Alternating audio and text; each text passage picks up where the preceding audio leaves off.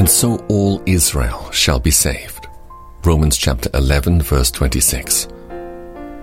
When Moses sang at the Red Sea, it was his joy to know that all Israel was safe.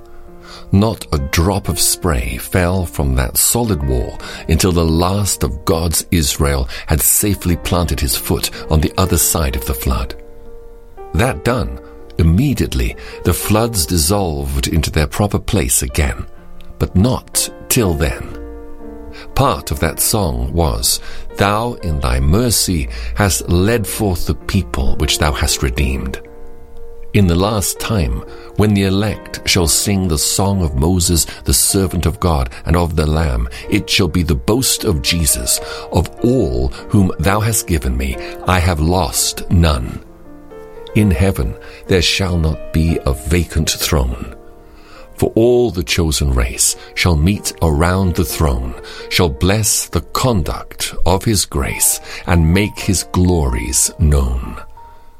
As many as God hath chosen, as many as Christ hath redeemed, as many as the Spirit hath called, as many as believe in Jesus, shall safely cross the dividing sea.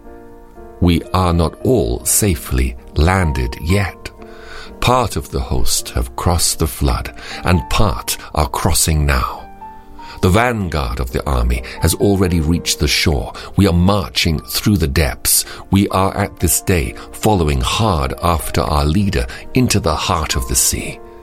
Let us be of good cheer. The rear guard shall soon be where the vanguard already is. The last of the chosen ones shall soon have crossed the sea, and then shall be heard the song of triumph when all are secure. But oh, if one were absent!